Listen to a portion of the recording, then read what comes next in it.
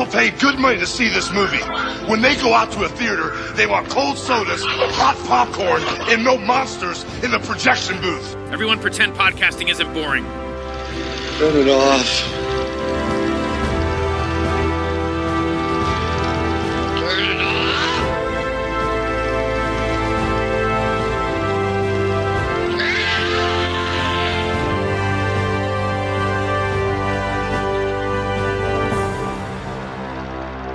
Mes chers amis, je vais avoir le plaisir de vous présenter ma dernière acquisition.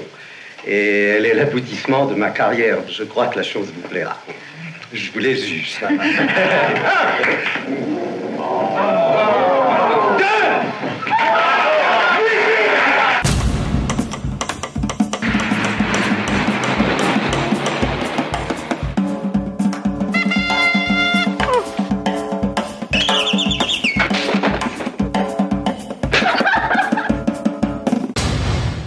Tu es un ange dangereux, mais un ange tout de même.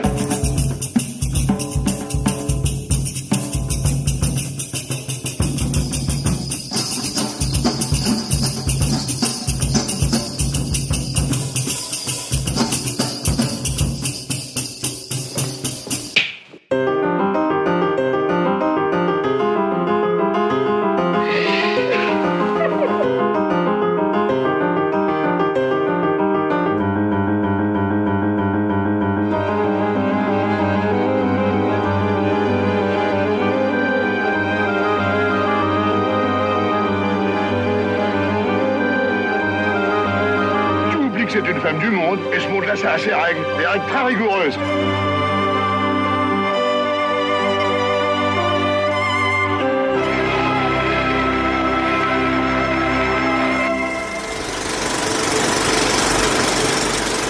Welcome to the Projection Booth. I'm your host, Mike White. Joining me is Mr. Otto Bruno. Good evening, Mike. Thanks for having me. Also in the booth is Mr. Robert Bellissimo. Hello, everyone. Bonsoir. Thank you for having me, Mike. French Month continues with a look at Jean Renoir's Rules of the Game. Released originally in 1939, the film was based on Alfred de Musset's La Caprices de Marianne and skewers French nobility in a comedy of manners.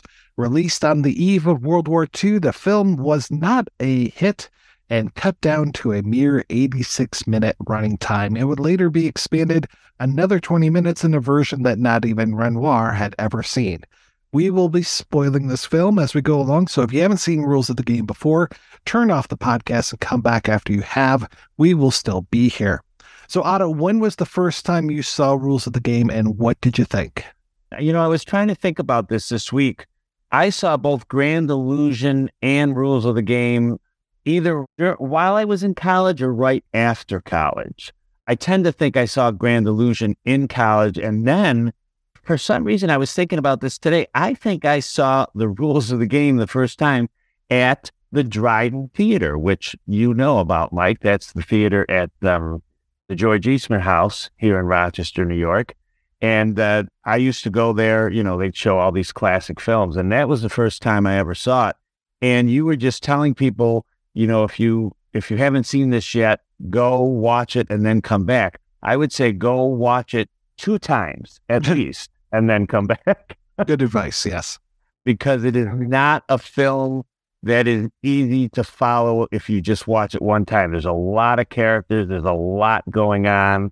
And I liked it the first time I saw it, but I didn't entirely understand everything about it the first time I saw it. And Robert, how about yourself? I'm brand new to this film and Renoir in general. So when you asked me last year if I'd be interested in this episode, I jumped on it because he's a director I've been meaning to get to. So I only just saw it maybe a month ago for the first time. And I agree with Otto. I was like, you just feel it. You know, I think all of us are such film buffs, you know, like this is not a one and done film. This is, you gotta go back to it. And I watched it again days ago and of course read a lot about it. And I picked up on so much more the second time. And like Adja Bazin wrote in his book, you could probably watch this 20 times and keep seeing things. So my initial impression was more, at first I was sort of like, yeah, and I'm enjoying this, but he's this. Why is this the best film ever? Why is it considered one of the best films ever made? I was like, I'm like, yeah, it's funny. I'm like, this is good. I'm like, I must be missing something. But again, there's so much comes at you so hard that at the end of it, it was more of just a strong feeling I had. It just gives you so much energy and it's so many characters and it's just nonstop. And I was like, wow, that is quite something. And the second time I had a similar experience, but I was able to see so much more. I went from liking it to really loving it. I just thought, wow, this is a masterpiece. This is such a great film. So I can easily watch it again tomorrow. I just loved it. So for me, this was also a first-time watch. This was one of the films that they showed. I had a great intro to film professor back at U of M, Hugh Cohen, and he showed us just so many amazing things. But when you are a young working college student, occasionally you get a shift on a Thursday night when they're showing these films. So I missed things like Cocteau's Beauty and the Beast, and I missed Rules of the Game. So all these years later, I've been out of college for 2-3 years, something like that. Can't even fool you guys. You can see the gray hairs and the beard here. No, I'm going to say that's disheartening to have us laugh so quickly unanimously, isn't it? So quite a few years ago, I was supposed to see this and didn't. And a few years ago, we covered, I'm blanking. We covered The Grand Illusion. And that's when I first really encountered Renoir and just fell in love. And that movie just kind of tears the heart out of you. And this movie does a lot of the same. And now I'm just like, why have I not seen more Renoir? I want to see more of this guy's stuff. Last we talked a little bit about his brother who had a role in Children of Paradise. And this week we talk about him as a director, about Renoir as a director and an actor. Hell of an actor. He does such a great job. Oh my gosh, he's wonderful.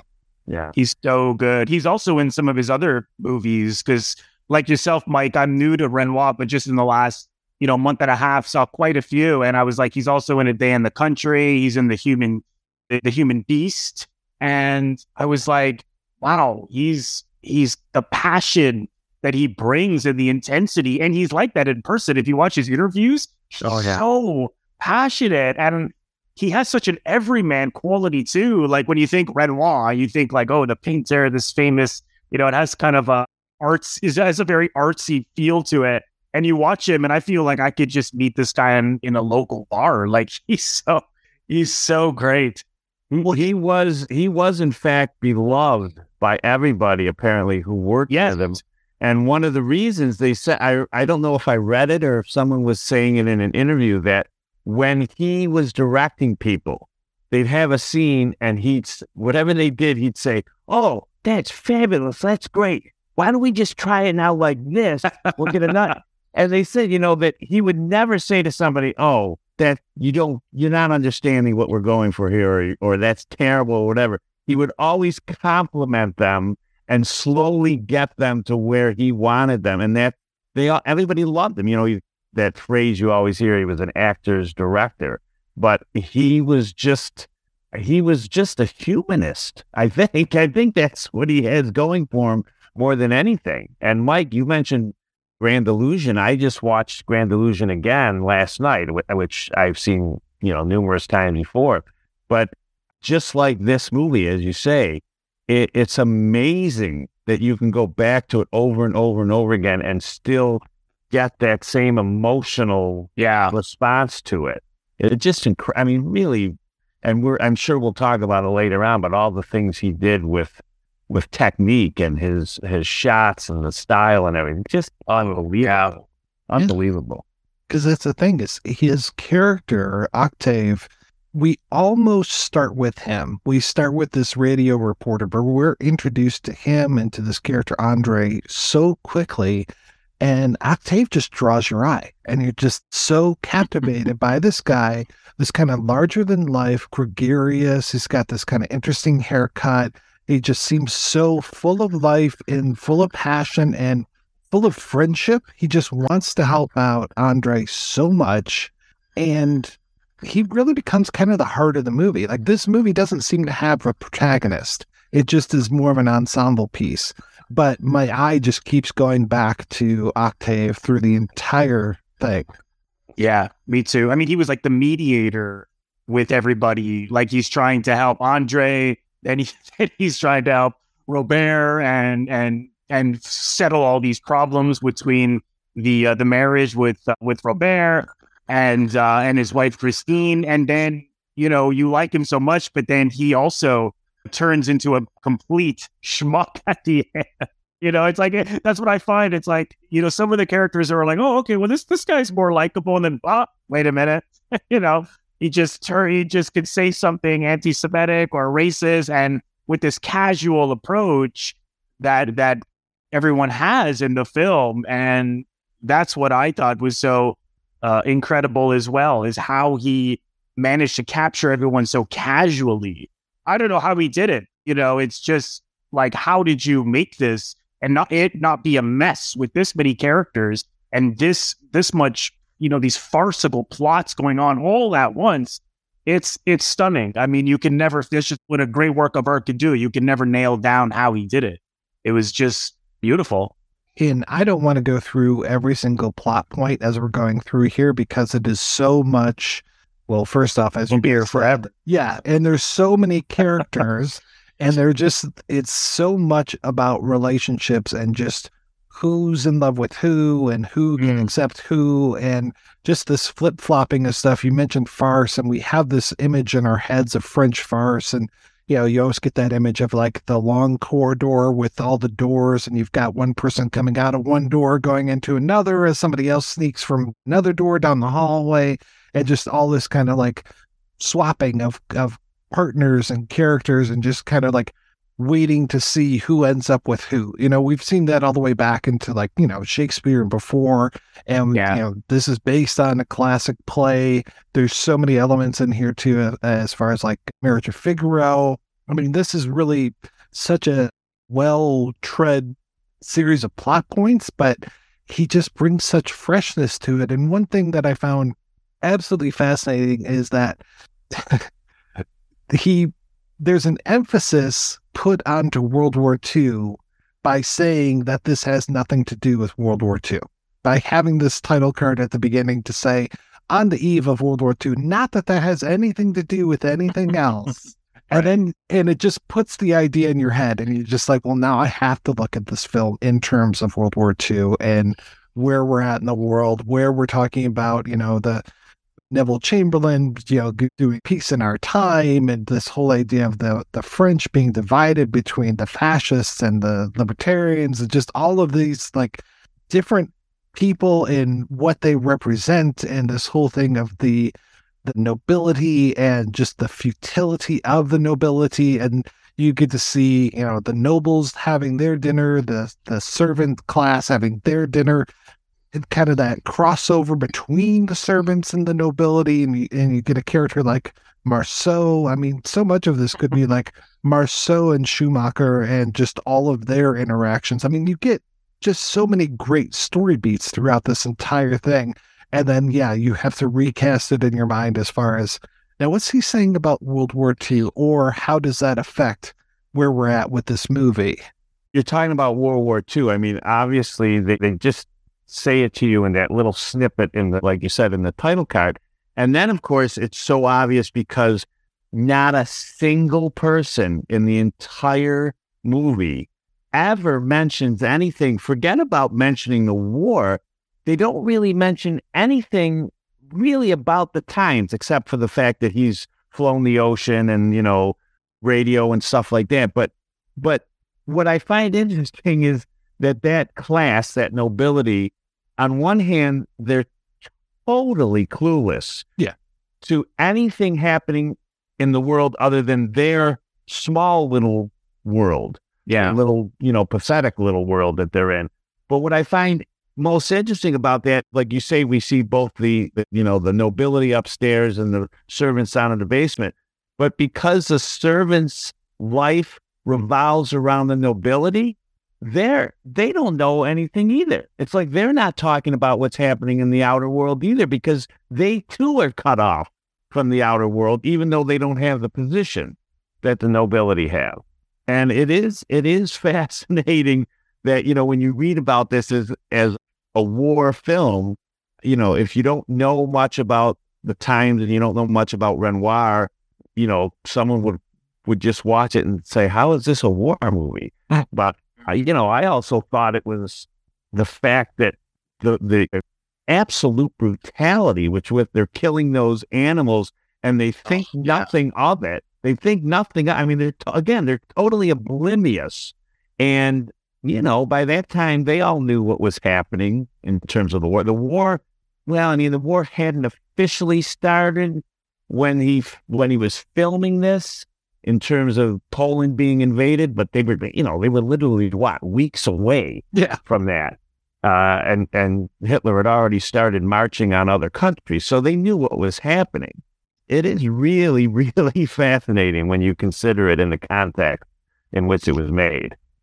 You mentioned the hunting scene. Like, it's impossible for me anyways. It's impossible to look at that and not think of the Holocaust, of just people just being shot everywhere on the street, just simply for being who they are. And it's a sport for these people. It's just like, they're not doing it for survival because they need to eat or something. They're like, yeah, it's hunting time. and doing it for no reason other than because they find it fun and the sport of it. And what I also found interesting about the servants, which I didn't anticipate, was that they were also envious of the people they work for. I mean, I almost felt like they wanted to be in the same positions with them, particularly Kat, the woman who works for Christine at the beginning, who's like, would rather be with her than her husband. And even when they're eating downstairs, she's talking about her with so much awe and envy. And when I first saw it, it was hard to sometimes tell who are the servants and who are the rich people in charge, because they're so alike in a lot of ways. And like you said, Otto, all so much in their own little worlds and only focused on either what they want or what's happening in their own lives. So that was also something that I hadn't seen. I think you think of the cliche, like, oh yeah, the rich people are going to be jerks to the servants and the servants are going to just be quiet and then that's it and ignored. But no, he has everybody right mixed in there, and it's fascinating to see. It's really interesting. The person that needs those rabbits is Marceau, and then he's got Schumacher coming after him the entire time with a gun. I mean, the line at the end of the film, I don't have any more bullets. I used them all against you. It's just like, holy shit, I mean, the guy's running around with a gun in this, Le Colonnaire, the colony, this wonderful estate. And it's also interesting to me that, we start with Andre with this whole flight, and he steps out of line by not saying to the radio reporter, like, oh, I had a rough flight, or whatever kind of bullshit the radio reporter is looking for. Instead, he's just like, man, I did this all for a woman. And he just goes, and like I said, he steps out of line. He breaks the conventions. He breaks the rules. He breaks the rules. And breaks the rules of the game. And he pays the ultimate price by the end of it. Yeah, he was the one who told the truth the entire film. And what was so interesting about that opening scene was that Renoir shoots people being honest in the dark, right? And everybody else is lying in the broad daylight, which I thought was such an interesting contrast. Or even at the end when Renoir Octave was opening up about how he feels that he's a failure to Christine. And again, it's in the dark when no one's around. It's like, this can only happen when no one can hear you or if no one has the power to just turn the radio off. I don't want to hear this. And the lies are in the broad daylight. This is what we can all see, is this superficial existence and the cheating and the deception and the apathy. And oh God, it's really, I can't take credit for noticing that. That was a featurette on the Criterion channel. One of the scholars said, the truth was always in the dark. I was like, that's so true. It's really, who would have thought of that? Only Renoir, I guess. Yeah, that Well, nice bookend too of the dark at the beginning and the dark at the end was great. Yeah. And he was, he said, I don't know if they didn't make this clear if he actually said this while he was making it or right after it came out. I think this was something that he said many years later about the fact that it was a film about a society that was rotten to the core. Yeah. But I think he said that years later. But what I found interesting about that and about Renoir's take on this society that is rotten to the core, the film is made in 1939. Well, what film was big, important film in America in 1939? Gone with the Wind. About another society that was rotten to the core, the antebellum South.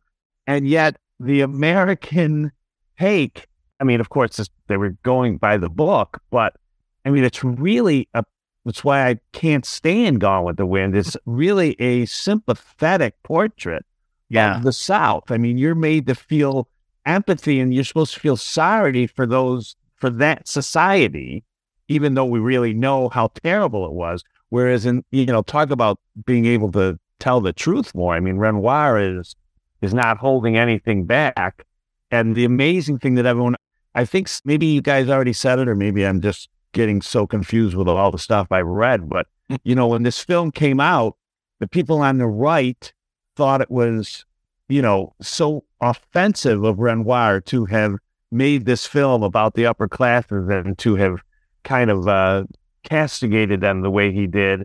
Whereas the people on the left thought he was too sympathetic to the class that he was covering. Can't please anyone. Right.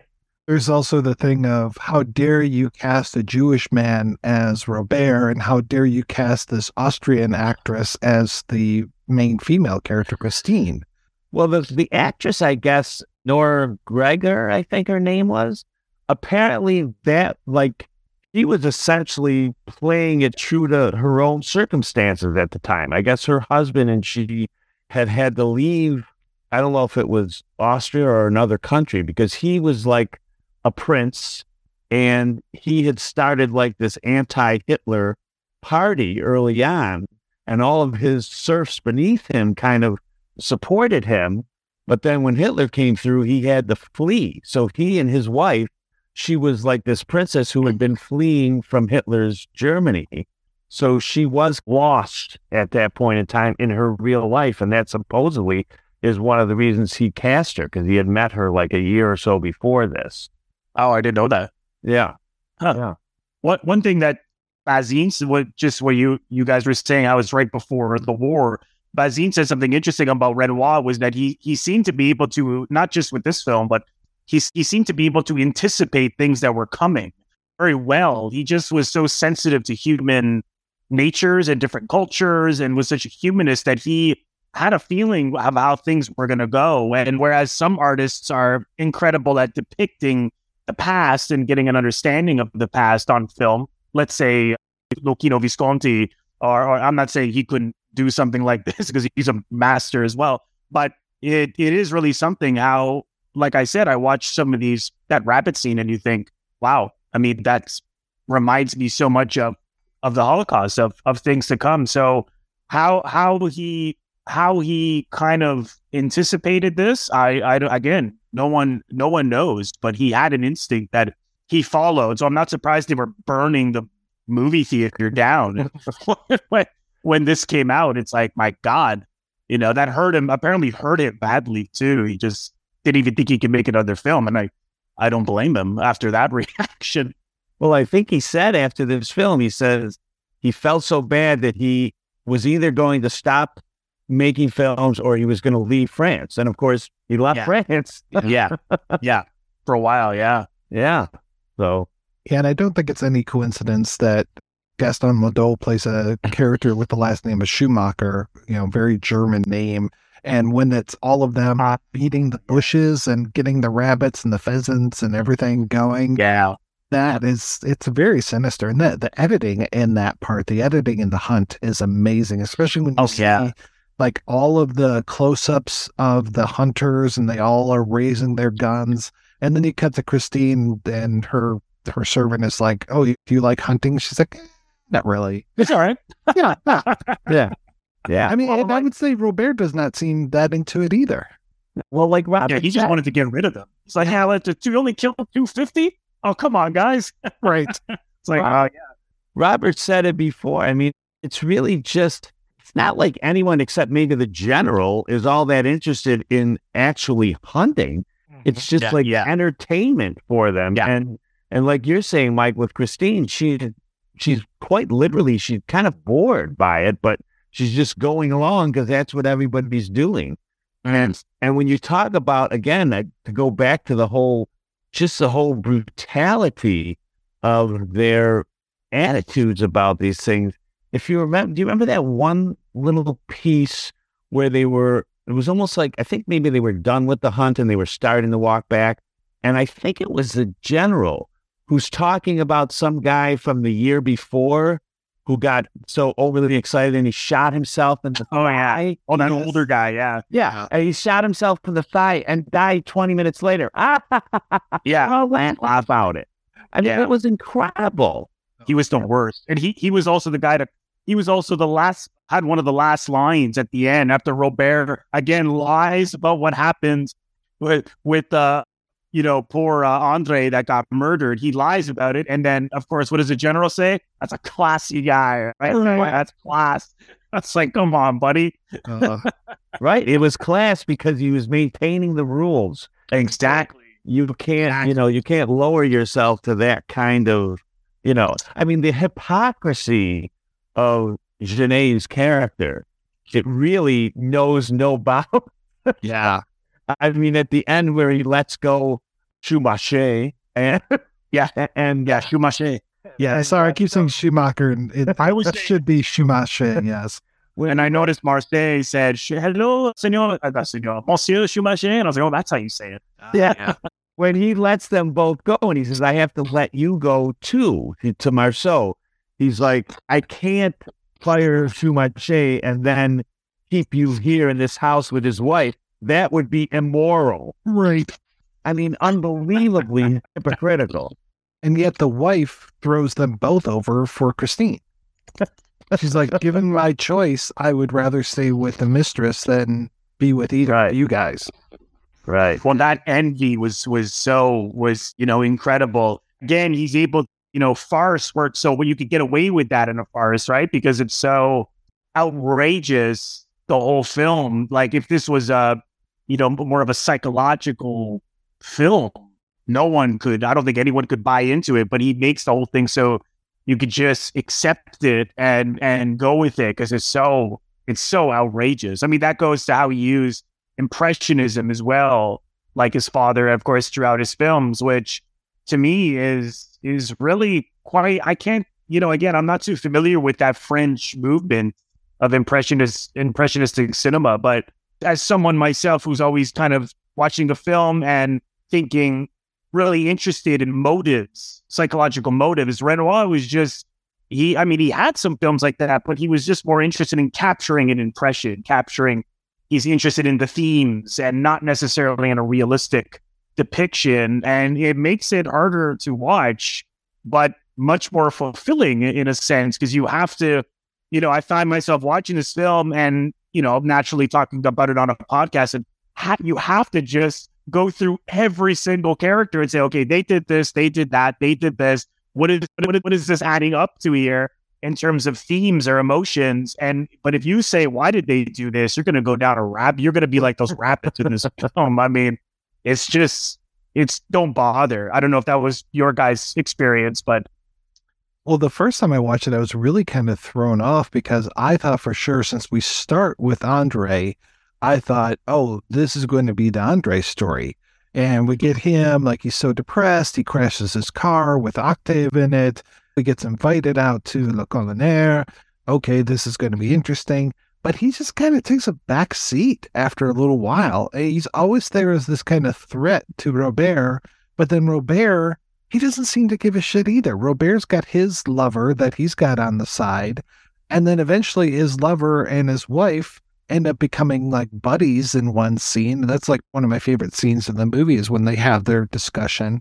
And Robert he's more concerned about his old time toys than he is about anything else. And for me, that's kind of it's like, I'm stuck in the past. I'm more concerned about things that I can control than about the uncontrollable world outside. So when his big machine, like they have this amazing party sequence that really takes up like the second half of the film, when he unveils this machine that he's restored and it's playing all this music and all this. And then at one point, I don't know if it gets shot or what happens with this machine, but it just starts making this horrible noise. And you get that interesting tableau of so many of the people at the party with their hands up. I think it's because of Schumacher with his gun and they're like almost afraid of him. But at the same time, you have them with their hands up and you have this machine making this horrible racket. And it's just like, this is the most interesting part of this for me. It's just seeing this almost like, it feels like a little dip of surrealism right in the middle of this whole action scene that they have. I saw that as being absolute chaos. Yeah. In what's supposed to be this very well-ordered society. Yes. that they control, you know? You know, the thing about Jure, the pilot, I don't know how you guys felt, but I really think he's a weak character. I mean, a weak person. The character itself is a weak person. I mean, like we said at the beginning, he sets this great record. He becomes a national hero, and his first reaction is to have this little temper tantrum on the radio. And then later he almost kills his best friend, you know, by just, you know, driving the car into the ditch. I mean, he's a baby. He really is childish. Of course, I mean, technically speaking, when we get to La Colonière, they're all childish in their own ways.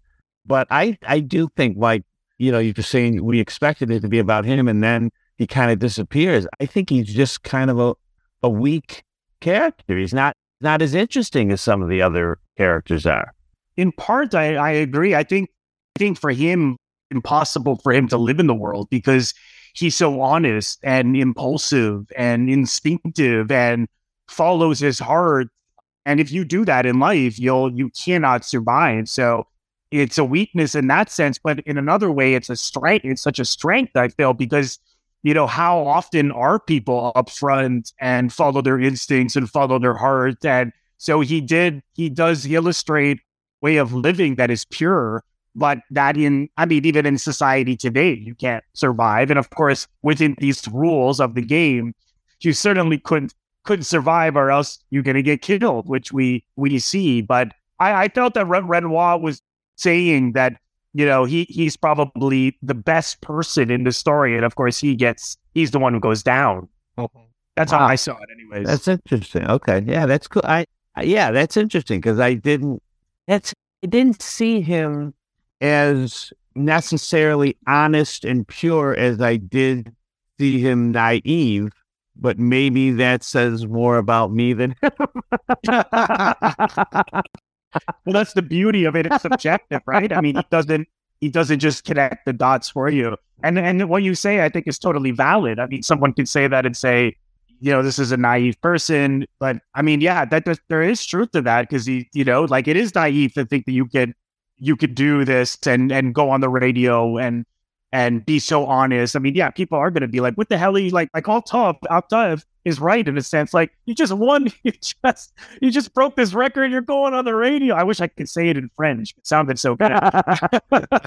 He's like, what are you doing, man? And he's right. At the same time, I admire his instinctiveness and his need to, you know, like, he has a chance to run away with Christine later, and she's like, let's go. And he's like, no, we got to tell your husband first. Right. See, those are his rules, right? He's like, there are rules, but his rules are honesty, and their rules are fuck everybody else. Let's go. Let's get out of here. I don't know. That's all. That was just my feeling about it. But I forgot that Andre was even around until there was one part where you don't see him for a little while. And then again, during that party scene, I believe it's during the part where it's kind of like that spook show where the guys are there in the skeleton costumes. Oh, yeah. Yeah. And you're going around the room, and Renoir is lighting people with, it almost looks like spotlights or like flashlights. And just the way that we're panning across and we get these lights going and everything. And we get to see like, oh, here's Marcel and the woman making out. And then, oh, here's Schumacher. So stop that. And then at one point it's like, oh, and here's Andre standing all by himself in front of this picture. And you're like, oh, okay. Like he's also kind of like on the hunt, just like Schumacher is on the hunt for Marceau. We've got Marcel, we've got, Andre over there, like looking for Christine and where's she at? And he wants to go for her. And then that great irony of here's Octave helping out his buddy throughout the entire thing, and he's slowly falling in love with Christine through this whole thing. It's almost like, you got that friend who you're just like, oh, there's this girl and I love her and she's so great, and you talk her all up, and then your friend eventually is like, oh yeah, she is pretty great, and then he's the one that goes out with her, and you're just like, what the fuck? Like, that's kind of Octave, until Octave near the end of the film like looks at himself in a mirror and he has that moment of taking notice of himself, and it's just like, I'm no good for Christine. I'm old and I'm fat and I'm just this kind of schlubby guy. Let me give my coat to my good friend Andre and send him out to this greenhouse where she's waiting for me, but really he can tell her that he's the one, and let's do that. And basically sending him out, unbeknownst to Octave, sending him out to his death. I love that. The irony. Oh, it's so good. Well, wait a minute, Mike. Did you get the impression that he fell in love with her during the course of this film? Because I felt like he always loved her, and he was trying. He was trying to deny himself. Speaking from experience, 35 years ago, I had a lot of girls who were friends, but I wasn't dating anyone. I was the friend. And a lot of those girls, I only wanted to be their friend, but not all of them, and they say that in the film. Lisette says it. Christine says to Lisette at one point, she's asking her about her lovers. And then she says, and how about friendship? And Lisette says, with a man? Right. She says, when pigs have wings, she says. Yeah. Yeah. So, I got the impression that he always loved her.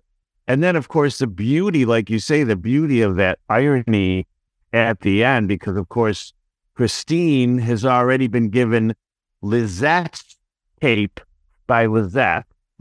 So she looks to Schumacher and Marceau when they're looking at them in the greenhouse. It looks like that's Lisette. Yeah. And then Octave is going to go and meet her, and then Octave gives Giraud his coat. And what I thought was kind of funny, not funny, but adds to the tragedy of it, is these people have all been so selfish throughout the film. Everyone is self-centered. They're only thinking about themselves. And Octave makes this great sacrifice.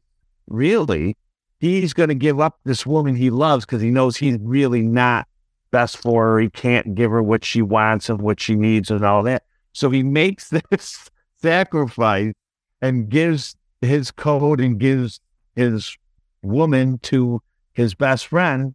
And then, of course, the irony is that the best friend goes out and gets killed because of it. But he didn't know that. I mean, it was a selfless gesture on his part. And I thought it was kind of interesting that the one selfless gesture in the film leads to tragedy. Andre, after the car accident, said to Octave, well, you're in love with her too. And he goes, me? He's like, no, she's just like a sister to me. So, which again, you can either believe that or not. But I think Andre was on to something that, this guy's already in love with this woman. It's interesting because at the end, what you both say is totally valid. And again, it's subjective. So because he doesn't give you the motives, you have to just, go to it and make your own interpretation. But I saw the fact that he gave the coat to Andres because he got caught. He's like, he saw it his way out, and Andre's like, what's going on? And it's kind of like, oh, yeah, here's the coat.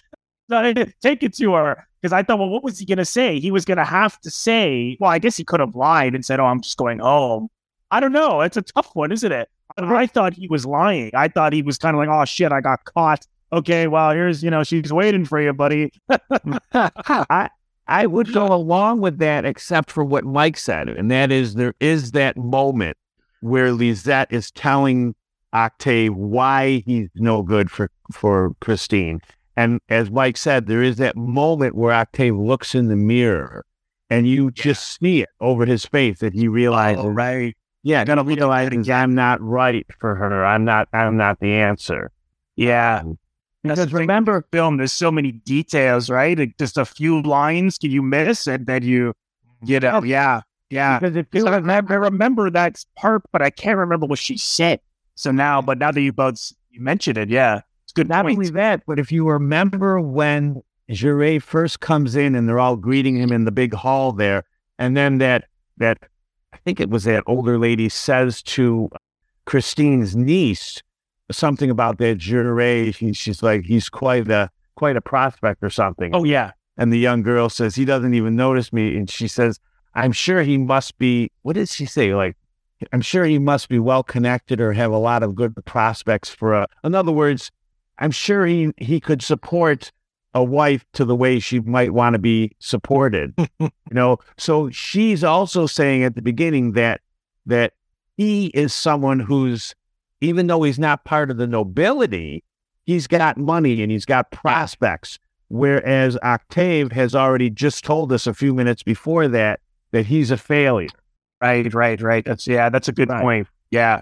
That's a strong possibility. Yeah. I love that woman. And I thought it was funny. Like, here's the niece of Christine is like, oh, he wouldn't be interested in me. He's like, yeah, come, I'll throw a party for you. Everything's about a party.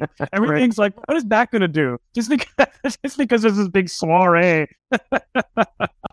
Jew is a character with the salt later, with eating the sea salt and not salt. I love that. Right. That was brilliant. And only after it's cooked. Yeah. And that chef is just like, yeah, right. Like, I'm going to do that. Yeah. He was great. Yeah. The chef says something. He's something like, I'll follow diets, but not obsession. Yeah. Right. That's right.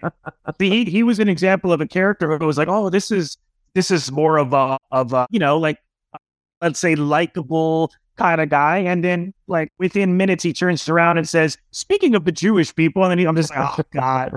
He said that they eat like pigs. I'm like, man, like, you just said something against these rich friggin' bourgeois, and now you just ruined it for me. By the way, something I just noticed today when I watched it again, and it's only because I just watched Grand Illusion yesterday, but when the servants are around the table talking and they talk about Robert, Chenet's Jewish ancestry or something, and they say his grandfather was a Rosenthal or something. Right. That is Marcel Daniel's character's name in Grand Illusion. Oh, funny. So, and that was like a year or two before, so I can't imagine that was an accident. No, I don't imagine either. Kind of going back to your point as far as was Octave in love with her before or not, what you're saying makes a lot of sense to me, especially when I think about when he comes in and he lays on her bed and she gets on the bed with him and he just looks so happy. So like those two in bed right near towards the beginning of the film, it's picked up on that with a rewatch today. And I was like, oh, okay. Yeah, there is this scene, because I didn't even really realize that there was that love the first time I watched this until, we get way deep in the film. So this time around, the second time around watching it, or actually it might have been the third time, to pick up on, more of those intentions earlier. And I think if I watched it a fourth, fifth, or sixth time, that I would really see it a lot more clearly. Yeah. That was a great scene, because, he's saying, well, you can't just, throw your arms around people like a little girl. And then sure enough, she he's telling her that, and then she does it to him, and he's like, yeah, this is great. Yeah. Lie on the bed. You guys were obviously Romeos. You didn't have enough women lead you on. Oh. That that whole thing I just described about talking up a girl and the other guy going out. That raising my hand right here. I love all those little comments you guys were talking about, like the general, and just, there's all these, like, it's almost like a Greek chorus around with all these little comments going on about the main action. Because you've got, I love that. at least like 6 or 8 main characters, but then you have probably a dozen or more of these other nobles and servants just kind of hanging around, and they are all playing a part, and different parts they are playing a part, which I really appreciate. Like, even like, there's that kind of like larger lady who is playing piano at one point, and she interacts with some of the characters. I mean, nobody's wasted in this film. Everybody's has something to add to it.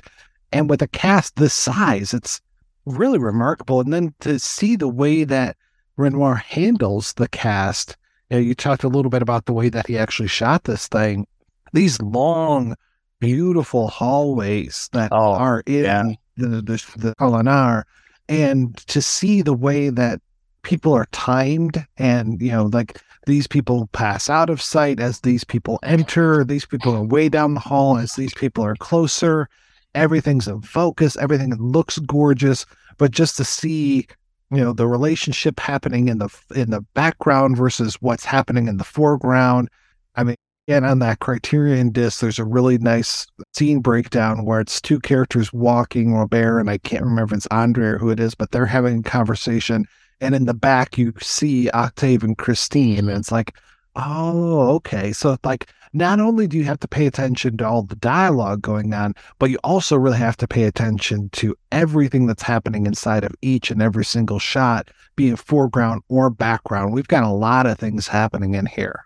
Well, which is why he wanted to use deep focus, because he wanted to see the characters move and interact, and he didn't want to just break it up with a lot of editing. And I know Bazin was saying in his book, what you just said, like, what's in the foreground, like in most movies, you pay attention to what's in the foreground, and what's in the background, people call background performers, is just to create the atmosphere. And he's not just creating atmosphere. There's a whole story going on in the back of the shot. And then at the same time, because he's got these stories crisscrossing and happening all at once, like the scene you mentioned earlier, Mike, where during the performance and everyone's in darkness, and it goes to Christine with that guy she takes off to, and she's drinking too much, and the guy's like, oh yeah, he's clearly trying to pick her up. He's like, yeah, no, this is great. And then it goes to the other 2 making out, and Schumacher after them, and then the camera pans over to Andre, and he's noticing Christine.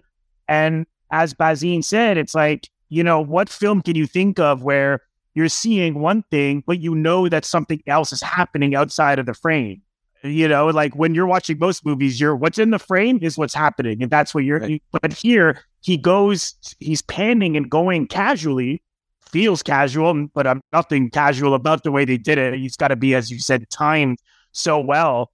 You get invested in one story, and then I was going here, and it's these bits and pieces. And I can't think of another film. I mean, there's plenty of films with tons of stories that connect, like Paul Thomas Anderson does that, right? But they're all separate. Here, they're all happening at the same time. And you're thinking, what is going on back there? You're interested in everything. That was my experience. The thing that I kept thinking about watching this film was just how far ahead he is of Hollywood at the same time. Because think about it, Wells and Citizen Kane they use a lot of the deep focus, but that's 2 years after this film. And even Wells doesn't use it to the extent that Renoir uses it here, and Renoir uses it in Grand Illusion as well. He used it I watched La Chienne and Baudu Saved from Drowning. Oh, yeah. And he uses it in all of them, and he uses I mean, it's really incredible. And the natural sound, which Hollywood definitely was not doing that at this point in time. So it's his technique just seems to be so far ahead of the rest of the game. And it's obviously probably not a surprise that for many, many, many years after this, Wells always referred to Renoir as the greatest filmmaker of all time. Oh, yeah. Yeah. I mean, Orson Welles always said that about Renoir. So, what he's doing is just incredible. And like that scene, literally, where you're talking about near the beginning, where Octavius goes on to Christine's bed and everything. Even in those scenes, they're moving around within the hallway in the bedroom, and you're seeing all this other stuff going on in the background, and it goes back to mirror too. Yeah, like the mirror up so you can see it even more. Yeah, and it goes back to what we said at the very beginning, and that is you have to watch this film more than once. That's number one. But when people like us, who, I mean, I don't know about you guys, but I'm assuming none of us speak French. So if you don't speak French, we're reading the subtitle. We're trying to watch everything that's going on. Well, and there's also plays on words going on. There's the line that comes up at least twice where it's like, au revoir, or should I say adieu? And I'm just like, okay, I'm not catching all the subtlety of that. I was really a little tiffed at the beginning when I was watching it, and you've got Andre and Octave having a discussion in the foreground, and you have the radio announcer talking in the background, and she's not subtitled, they are. And I'm just like, I wonder what she's saying. I really wish, because, you talk about like all the dialogue and all the movement and all this. I'm just like, okay, well, this feels like a Robert Altman film all the way back in 1939. I'm thinking, well, gosh, it took until 2001 for Gosford Park, which was kind of traveling some of the same ground here. That's the film I was thinking with this. Yeah. Yeah, I was thinking of that, and then I was also thinking of Bergman's Smiles of a Summer Night. Oh, yes. Yeah, and also there's a couple like Czech films like The Straw Hat and things where it's just like, okay, this is based on a play. I can kind of feel like it's based on a play, but with Renoir, there's a couple plays that inform this, but this does not feel like a play. Way that he shoots this, the way that we have the outdoor versus the indoor, and we have the hunting scene, like there's two hunting scenes, we have these big set pieces of like the hunting, the party. None of this could take place on a stage unless the stage was massive, but again, those hallway scenes, the halls go down forever. And it's not like he's shooting this with like, little people at the end to give you like the illusion of depth. This is the real depth. Like you see, like that is Renoir all the way back there. And that is, Marcel all the way up front, it's like, this is wild. It's pretty underrated. I feel just in terms of filmmaking in general, where my impression is that more of the stylistic, I mean, this of course is a style, of course, but more of the, people have an aesthetic that really pumps, get more attention, like a Wells or a Hitchcock, and I really love those guys. But it seems as if the people who move the camera more, or maybe are happy to keep it static for a long period and have the characters interact, people just write those off as, oh, well, you're just filming a play. But it's like, you're filming it like a play, but it's like, do you know how hard it is to time all of this, to light it as well as it is? The blocking, it's got to be perfect. I was once doing short film about a decade ago, and I said to the DOP, I said, wouldn't it be interesting, because it all took place in this cafe, I said, wouldn't it be interesting if we did it almost like one take, or just coming and going, and or just as few takes as possible? And he was like, he just like looked at me like I was crazy. I'm like, well, I didn't know Renoir's films then, but now I mean, well, Renoir did it. Come on, man, right? You can do this. And there's nothing in this film that is just like, oh wow, like drawing attention to itself. There's nothing like, okay, everybody, I'm about to do a oneer, and let's do this, and like you'll really notice that I am about to do this, or hey, check this out, look at this mirror shot that I'm doing. There's nothing where he's just like so ostentatious, like drawing attention to himself, saying, look at the way that I'm doing this. It just all feels so natural. And it wasn't even until like the second time that I watched it where it's just like, oh, wow, look at that shot. I didn't even catch that the first time. There's nothing where it was just like waving a flag in my face going like, pay attention to this shot. It just puts it out there. And I was really glad too with the Criterion disc, because there's the whole like print the legend kind of thing around this film, and you read all these stories about, oh yeah, there were riots in the theater and Mard cut it down to 90 some minutes, and then 96 minutes, I think it was. And then some people say, oh yeah, he was in the theater and then writing down all the parts where film wasn't working, where people were catcalling and all this stuff, and cut it down another 10 minutes. On the Criterion disc, there's a really nice extra on there where it was a French scholar, and he's talking about like, well, it was actually like his editor. It wasn't him. I think Renoir even says that in the intro, where he says, I sent my editor to do that, not him himself. I think he was already off shooting something else. And he's just like, yeah, we're going to cut this down. And just like, it wasn't as awful as the stories make it out to be. It was still pretty bad. Like, Renoir was pretty disappointed by this film, and it did end his whole ambition of becoming an independent producer. But I like that there was this other voice on the disc saying, well, actually, it wasn't as terrible as all of these stories. This wasn't this kind of like film maudit that just, everybody hated at first. There were riots. Well, there were people lighting newspapers on fire and people catcalling the screen and all this kind of stuff, but it wasn't like, national scandal. And I think once the war broke out, people just kind of forgot about the movie a little bit, or at least the general public, but it was beloved by film scholars, definitely. I believe the Germans occupied Paris like 6 months after this film came out. Wow. Something like six or 7 months. That was it. And it was all over. And Renoir, of course, he kind of lent his voice to those myths, because he's the one who I saw being interviewed saying that he was there and he saw a man light a newspaper, and all that stuff. So, and the other thing I read was that the cuts, I think there were two, like you're saying, I think there were two separate cuts.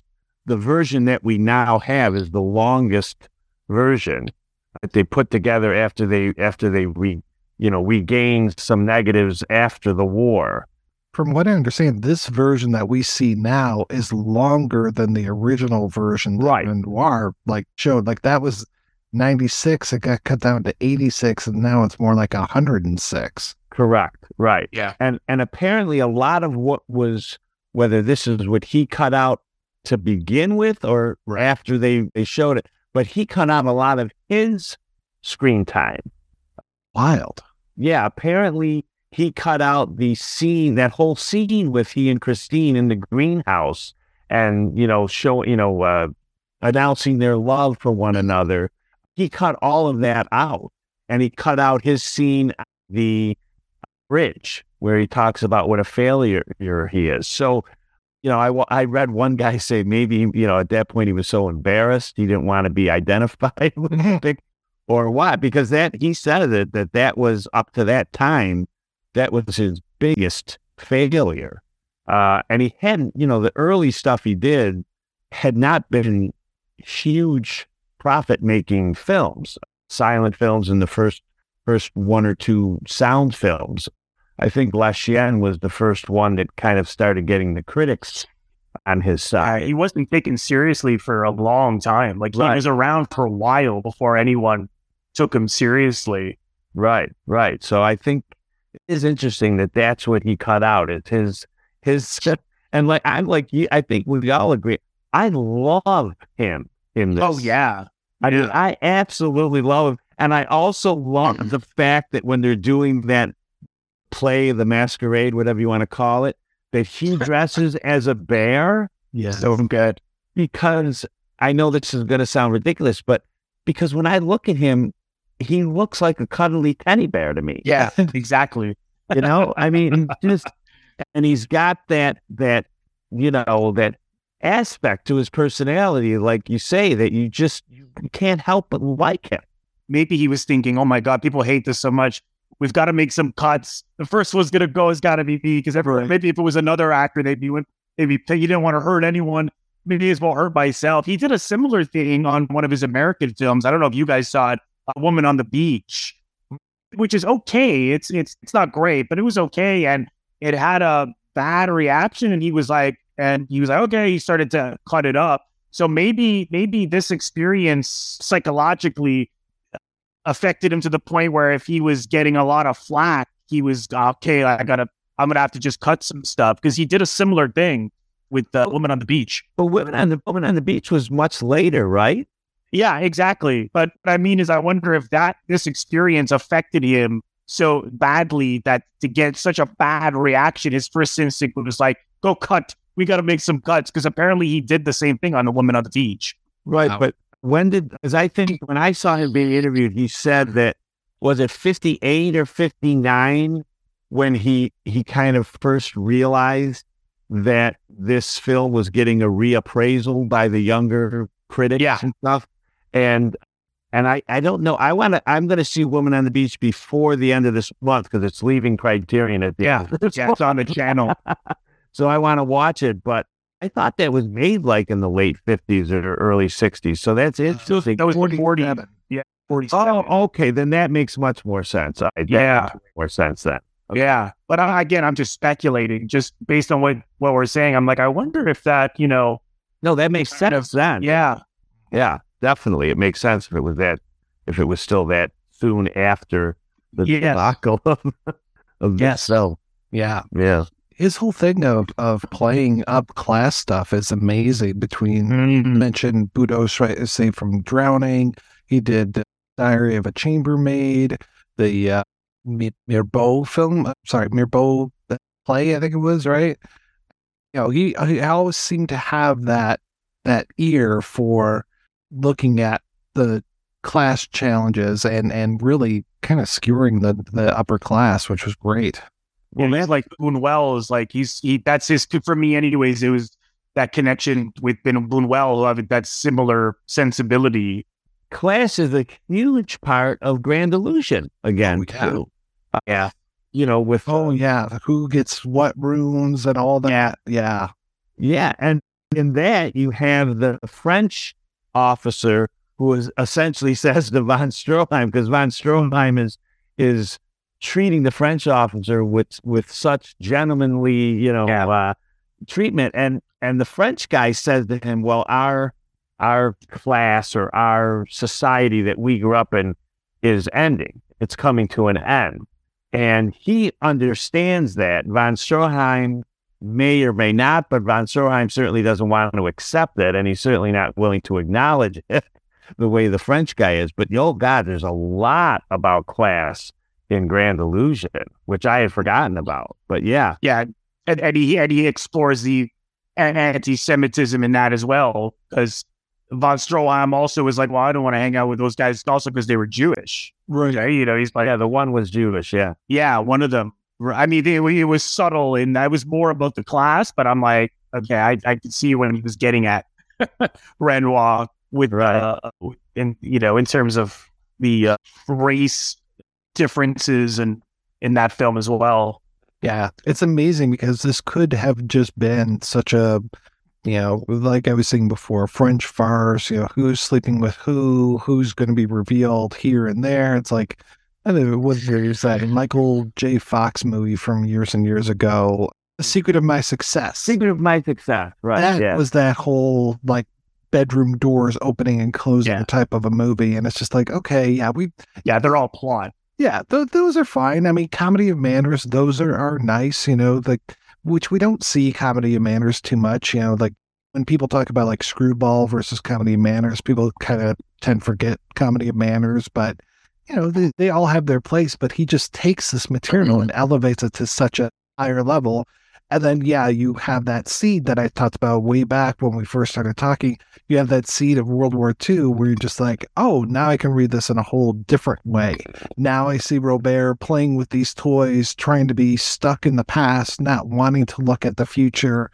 You see innocence being shot down. You see, it's like, oh, okay. So like we have so many different levels with this movie that it's just like, wow, what?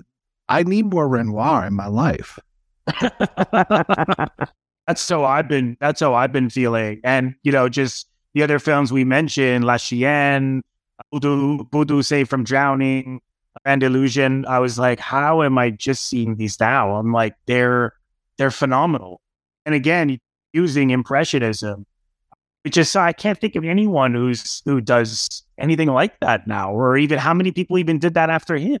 One of the films that I was thinking about when I was thinking about this film was My Man Godfrey. Oh, yeah. Because, again, it's a class comedy, but it's so interesting the way American films at that time were addressing things, and this French cinema is addressing stuff. I mean, I think some of that has to go back to our puritanical background, where we can't have the bedroom doors opening and closing at that point. Certainly not after the code came into being, and maybe some of the pre-code films, but not afterwards. And it's just amazing their take on it compared to how far behind we were at that same time. The conversation between Robert's lover and Christine, this would be a blowout in any other film, or like, oh, let's get them, like, together we'll team up and we'll do something horrible to Robert. We'll, like, cook his dog or something like that. Like Three in the Attic. Yeah. You guys saw that one. But it's... Put him in an attic and sleep them, have sex with him till he's dead. But it's so nonchalant. It's so European. It's just this attitude of, oh, well, he fancies her or she fancies him. Okay, we'll have some sex and then we'll forget about it, or we'll just kind of carry on, maybe in private, maybe not so private. And I really did appreciate that about this movie, where it's just so nonchalant about the way that these relationships were being handled. I love that scene also because, you're right, Mike. It was like you're expecting a blowout. She just caught them kissing on the hunt, and you think, oh, okay, now she's talking to Genevieve, and I'm like, okay, she's gonna blow up on her, and then it's like she's like, yeah, I know what's going on, and then they start joking about the fact that he smokes on the bed and he gets ash on the bed, and they're like, yeah, he's such a pig, and then she's like, this is my opportunity to go and do my own sleeping around. Right. She's glad that now he won't be paying attention to her if Genevieve is at the party. She's like, don't leave. What are you going to leave for? Now I could go. And I just thought, wow, he just turned that cliche right on its head. And he made it about something more of a selfish instinct. And my impression of Christine up until that point was that she's an immigrant. She's an outsider. And she is talking about wanting friendship with men more than relationships and wanting children. She even says to her servant, don't you want kids? And I'm like, you seem to be a little more like Andre. And then all of a sudden she's like, Andre, he's too sincere. People who are insincere are boring. So for her, it was that conflict between the need for consumerism versus some kind of actual genuine truth and interaction, because she goes back and forth, and you don't know whether, because people say that about her. Robert says to Andre, well, she's not going to go with you because you don't have enough money for her. She needs a lot of stuff. Like, is that true? Or should we take his word for it? Is that out of jealousy because he wants to stop the affair? I don't know. I think he was onto something. Why else would she have married him? Right. So she's a fascinating character as well. Apparently, there was an early draft of the screenplay that had her father, who they referred to as being this great conductor. Well, Robert was this, again, he had so much money that was left to him. He's never worked a day in his life. And to justify all his money, he became like a patron of the arts. So he brought her father to Paris to be a conductor. And she worked with her father. She was like an assistant to her father. She almost had like her own career.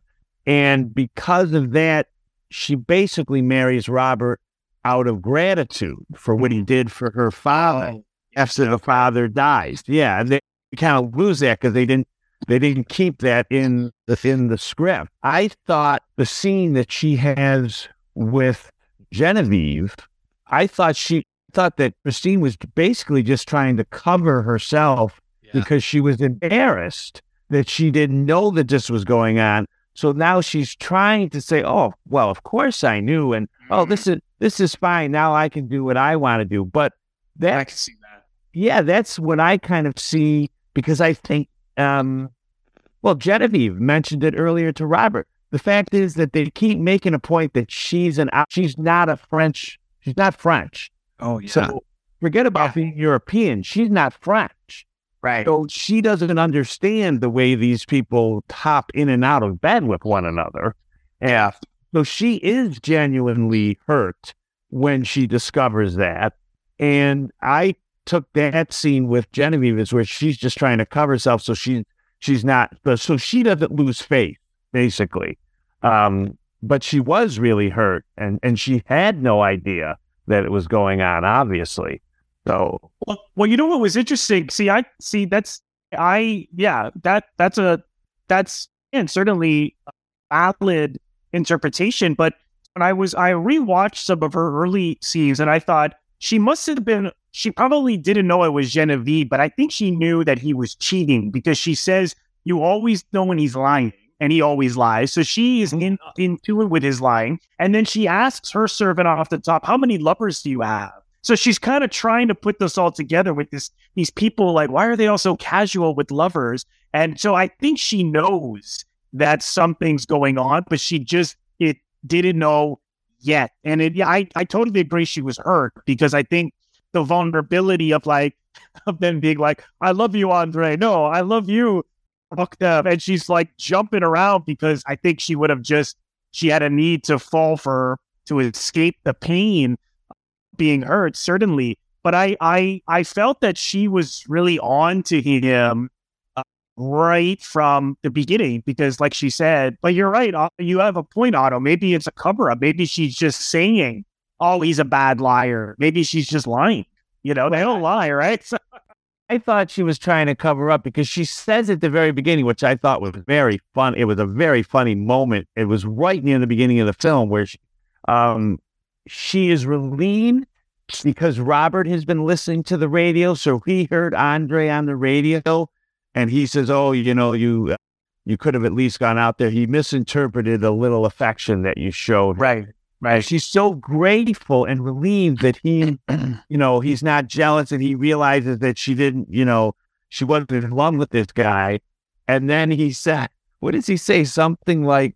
She says something like, oh, no, I trust you. You would never lie to me. She says that to Robert. And then immediately he says, oh, yeah, hold on one second. And he runs back into his room to call his mistress to set up the date so he can break it off. Yeah. So yeah, I don't think that she knew. What I do think comes across in those early scenes is that she's not in love with her husband either. No. So I don't think that she necessarily knows he's cheating. I just think she's not in love with him. She married him out of a sense of duty and gratitude for what he did for her father. But I don't think she's ever in love with him. No, I didn't think she was in love with anybody. I think Renoir himself described her as being like just a pure romantic. So it's like those feelings of romance maybe could be interpreted like just like the feeling of like a rush, like a drug. Like she's like, she says to Andre, let's run away right now. And he's like, no, we got to talk to your husband. He's more practical. And so she goes to, and because, again, he's genuine, right? And she's feeling let down. And, oh, this is boring. And then, and then Octave, okay, well, then I'll run off with him because he is so vulnerable in that moment towards her. And she falls for that. But it really is this odd conflict with her, I felt, because she also starts talk about that people lie so much. And Octave's like, oh, everybody lies nowadays. So, again, like Renoir, Andre Bazin says, like, it's almost impossible to figure out the motives. It's just like, what did they do? They did this. They just go with what they do. And then what does all that say? What does that say about them? Whether they're lying or cheating or running off with a lover, or just kind of have to take what they do and go with it. But it is true. I think it's hard to tell where she's lying and where she isn't, which is, again, interesting to look at her character. You get those moments of like when Andre shows up at Le Colonel and everyone kisses him and welcomes him, and then she does the kissing. She's like, oh, well, now it's okay for me to do this. And I was thinking, so kind of a third interpretation of that scene we're talking about, when she starts talking about how he smokes in bed, and then the other woman agrees with her, I wanted her And at first I was thinking she was going to turn around and be like, so you have slept with my husband. Like a test. Yes, exactly. Totally a test. It was trapping her. Yes. I can see that. Well, I get it. That he says to Octop, no, nothing happened between us, which again, we never find out whether anything did or not. And I love, again, all the people invited to the chateau, all the little gossiping behind behind, well, not behind closed doors, but just to each other. And then one of the women there I think it was the guy who was not openly gay, but obviously gay character. Oh yeah. Which is then another interesting thing to talk about. He's like, hey, did anything happen? And the other woman's like, oh yeah, for sure. Of course it did. Right. Yeah, exactly. And I was like, I feel like, okay, we get that this guy's perhaps, as Otto said, naive or goes with his heart. But I was like, I feel like something must have happened for him to have gone to these lengths. She just brushes it off, right? So no, it's not, it just gave him a little hug and he took it too far. I don't know. Maybe. And I also, you mentioned Renoir's line there about everybody lies. I thought that because he lists like what I think he said, politicians, radio, cosmetics company or something like, goes down this whole list of everybody lies nowadays. And I'm thinking, oh my God, totally nowadays. Current. Nowadays, the key word. Right. Yeah. Totally current. I mean, then it's 90 years old or 80 years old, whatever it is, and it's still true.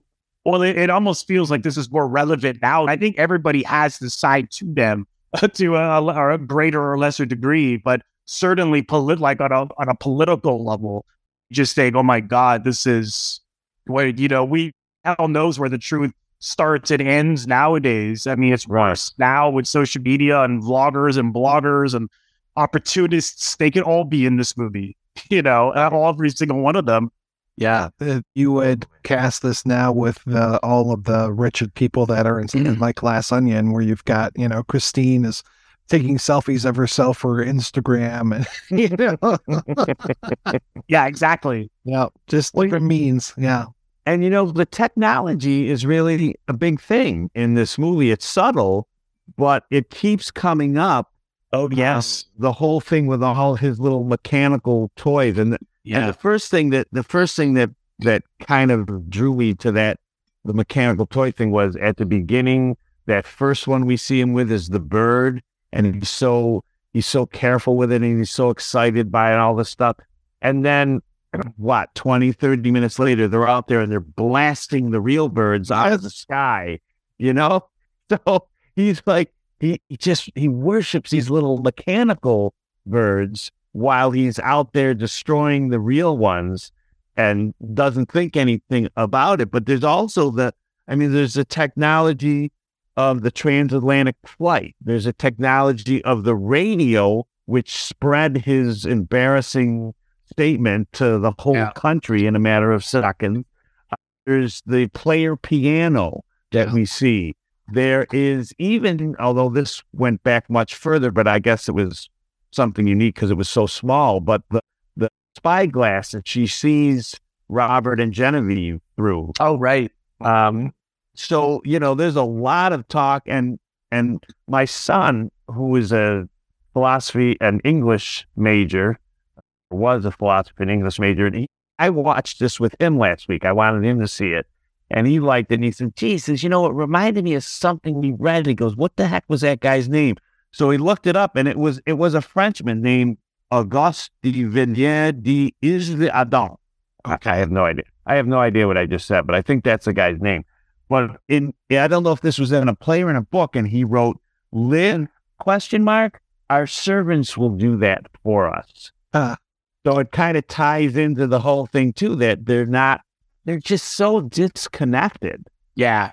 From living life, they're either playing with it in toys or observing it or having someone else do it for them. The whole class thing and the whole technology thing, I think, fits together in a very interesting way too in this movie. The more you both talk about the technology in this film, the more it stands out to me more and more. Like, I mean, I certainly saw it, but not to the extent that you guys are both describing, and that is so true, because we think here we are today with, and I'm guilty of it myself, phones, computers. We're just so absorbed in social media and just like that. That's why I feel like we all have this parts of our personality like these people, unfortunately, these superficial aspects. And yeah, Robert is, at one point I think he loses something, a part of one of his gadgets. He like freaks out of one of his gadgets. And like, he has more feeling for this than anyone else. He's like, where the hell did it go? He's like, he loses the screw. He loses the screw. The screw. It's like he lost a child, like a screw got loose. Yes. Yeah. There you go.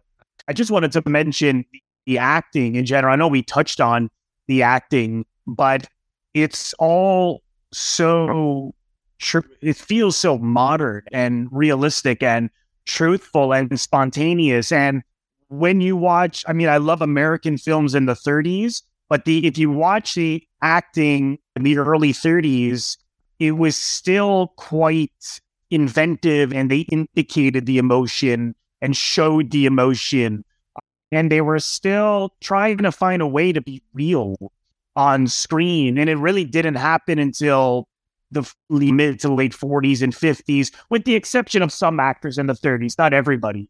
But here, when I watch Renoir's films and some other that I've seen recently, like Hotel du Nord, a Carnet film, I'm thinking, where did these people learn how to be so real on film? They seem to be ahead of the Americans at this point.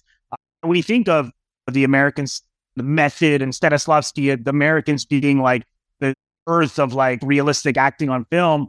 But, maybe in America, but in film in general. Here, what's that one character's name? I couldn't believe how much it came right out of his guts. The character who was what's his name again? Marseille, Julien Carrette, when he first is being reprimanded by Schumacher, I should say, and Robert comes and he tries to break it up, and this guy's a bully, and they're fighting, and he's like, I got a sick mother, and Schumacher says, you don't have a sick mother, and then he turns to him up, and it sounds so much better in French.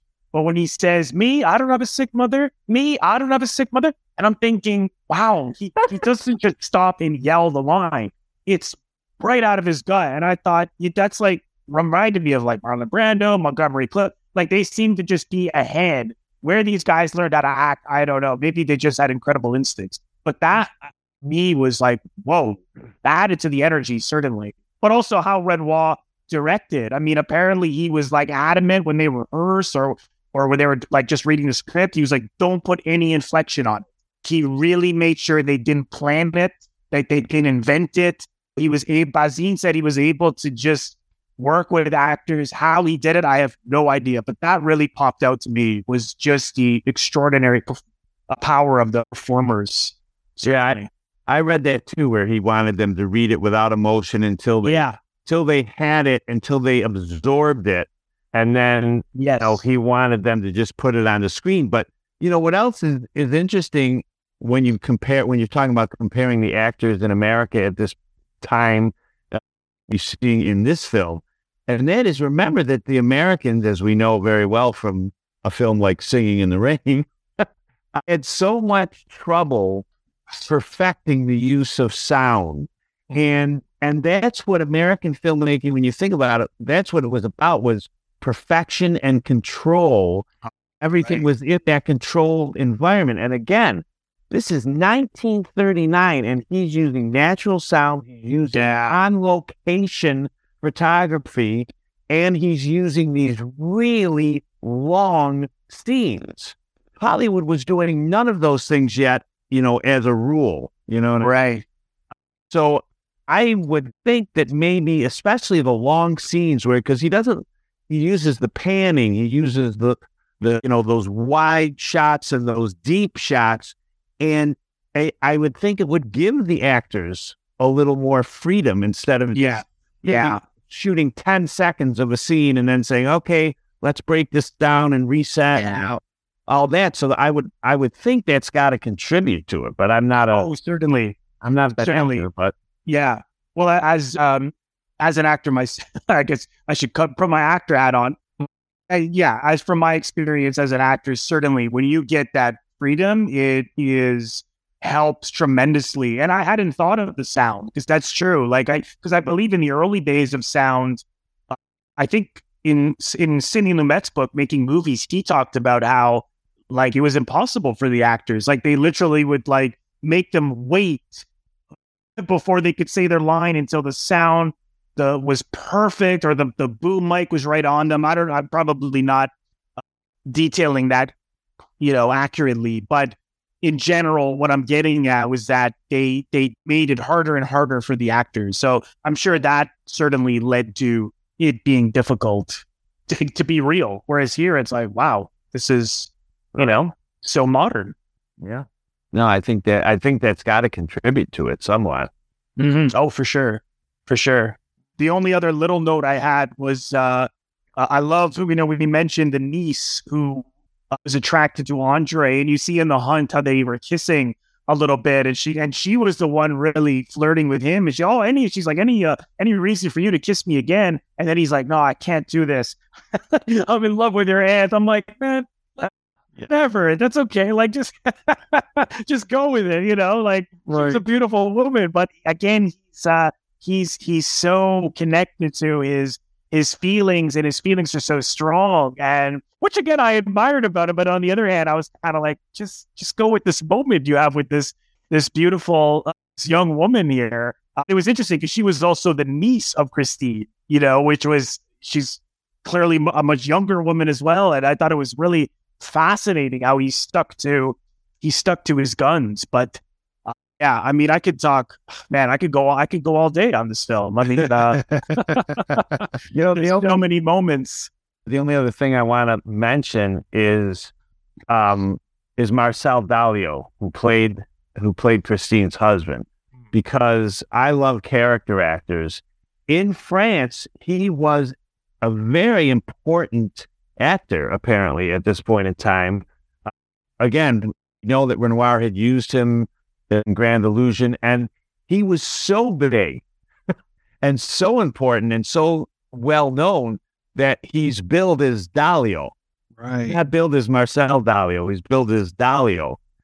And he is the only one, I believe, out of that group of actors who came to America and made a lot of films here in America. And of course, probably most famously, he was a croupier in Casablanca. Right. Oh, he worked so many times. I thought he looked familiar. Yeah. He worked so many times with Bogart. It wasn't even funny because he was in Sabrina and To Have and Have Not as well. Yeah. That's right. He was in To Have and Have Not. Yep. I forgot he was in Sabrina. You're right.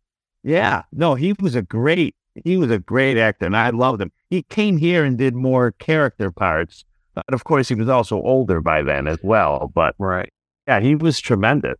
I think he was great. I love him. He's got such a face. I mean, all these actors have such faces, but yeah, he was so fascinating to watch. And just, it's like I said before, there is no protagonist in this movie because it's just well, is it Robert? Is it this character? And whenever Robert is on screen, he's the star. And I'm just what is he going to do next? And you really never tell. You can see the stuff going on in his head. It was kind of hard to not like him in a ways because he was so funny, and so he just has this certain spunk. And one thing I did notice that Renoir does in this film is that, he's using satire, yes, and farce, and so you feel that he's making fun of this society, but he doesn't just say these people are all totally, totally, totally awful. There are moments of consciousness, with Robert at a certain point when he's talking to Marseille, he says, oh man, I'm hurting these women. Why do I do this? And so, but then on the flip side, he immediately is racist and saying, if I was only Arab, I would be able to. And I'm like, again, just the casual racism. And you see how normal racism is. Moment I mentioned earlier with the chef talking about quitting a job because as he puts it, the Jewish people ate like pigs. Or even that big woman again who demanded the sea salt, and she's talking to Christine's niece about what she's studying, and she says pre-Columbian art, and she's like, "Oh, you mean at the time before the black people came to America?" She's like, "No, yeah, well, as they said back then, Indian people." And she's like, "Oh yeah, Buffalo Bill," ha ha ha. And I'm like, again, just like not looking at us as people, as humans. It's like you're a label, you're a black person, you're a Jewish person, you're a quote unquote Buffalo Bill. It's like everyone's like a thing, and whatever that thing is, it must mean that you're like, this is how you behave, and that's it. Which is just a definition of racism, just label and summing people up based on your own perceptions and biases. So, but just does it. So it's like, it's not like anyone stops to say, "Wow, that was awful," or that a close up of someone just giving a reaction like, "Man, these people are terrible." Never. It's just, someone says it, camera pans to the next conversation. Yeah. Those are the rules of the game. The thing I liked about the Arab comment was he's saying to Marceau, I think he says, "Don't you ever wish you were an Arab?" And Marceau says, "Why?" Marceau doesn't know what it means. He's bound. And then he says, "A harem," like it should be obvious, because you could have a harem of women. And I don't know if Marceau says something, but he does say something at one point in that conversation where he says to Robert, "Well, it's easier for you because you have money." Remember, he says something about, "You've got money." He says, "I have to make them laugh. And then while I catch them off guard and get them laughing, then I can take advantage of them." Yeah. Right. Yeah. And Robert says, "I can't do that." And he says, "Why?" He says, "Because that takes talent." Yeah. It's like they wrote the book on the game or something. All of a sudden, like, again, talking about women, in terms of objects. Right. Also, is it another way of not seeing humans? Right. It's just brilliant. All right, guys, let's go ahead and take a break and play a preview for next week's show right after these brief messages.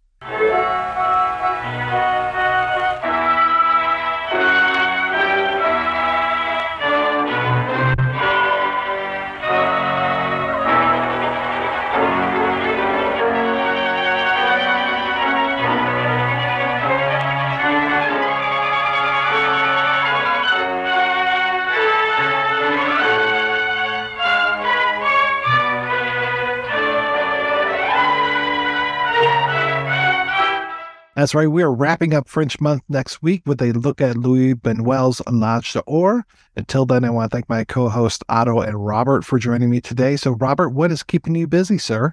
I have my YouTube channel, which keeps me busy on my exploration of film. So, if people want to check out the vlogcast, I suppose, or vodcast, I suppose you call it, if it's a video, it's www.youtube.com/Robert Bellissimo at the movies. And I'm also on Twitter at RB at the movies, a little different. And Instagram and Facebook is the same as the YouTube channel at Robert Bellissimo at the movies. So I do about 6 episodes a month with guests where we just do deep dive explorations similar to Mike, and just exploring storytelling on film in general is sort of the focus of the podcast, as well as interviews with people who work in film and television and theater. Yeah, so I'm also an actor, an acting teacher, and I teach virtually still, even in the somewhat post-pandemic world. So if you're looking for a class, you could go to my website, rbellissimo.ca.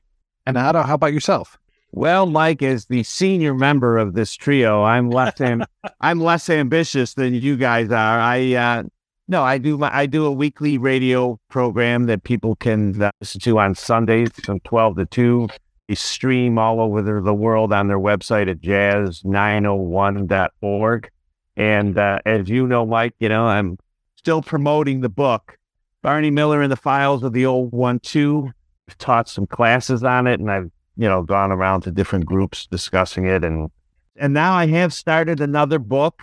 I'm not going to say what it is yet because I want to get a little deeper into it, but it took me months to figure out what I was going to do, and I finally made a decision. I'll tell you off, Mike, but... I can only hope that it's a book all about Victor Buono. Well, thank you so much, guys, for being on the show. Thanks to everybody for listening. If you want to hear more of me shooting off my mouth, check out some of the other shows that I work on. And you can even hear Otto when we talk about Barney Miller over at The Life and Times of Captain Barney Miller. That's available at weirdingwaymedia.com. Thanks especially to our Patreon community. If you want to join the community, visit patreon.com/projection booth. Every donation we get helps the projection booth take over the world.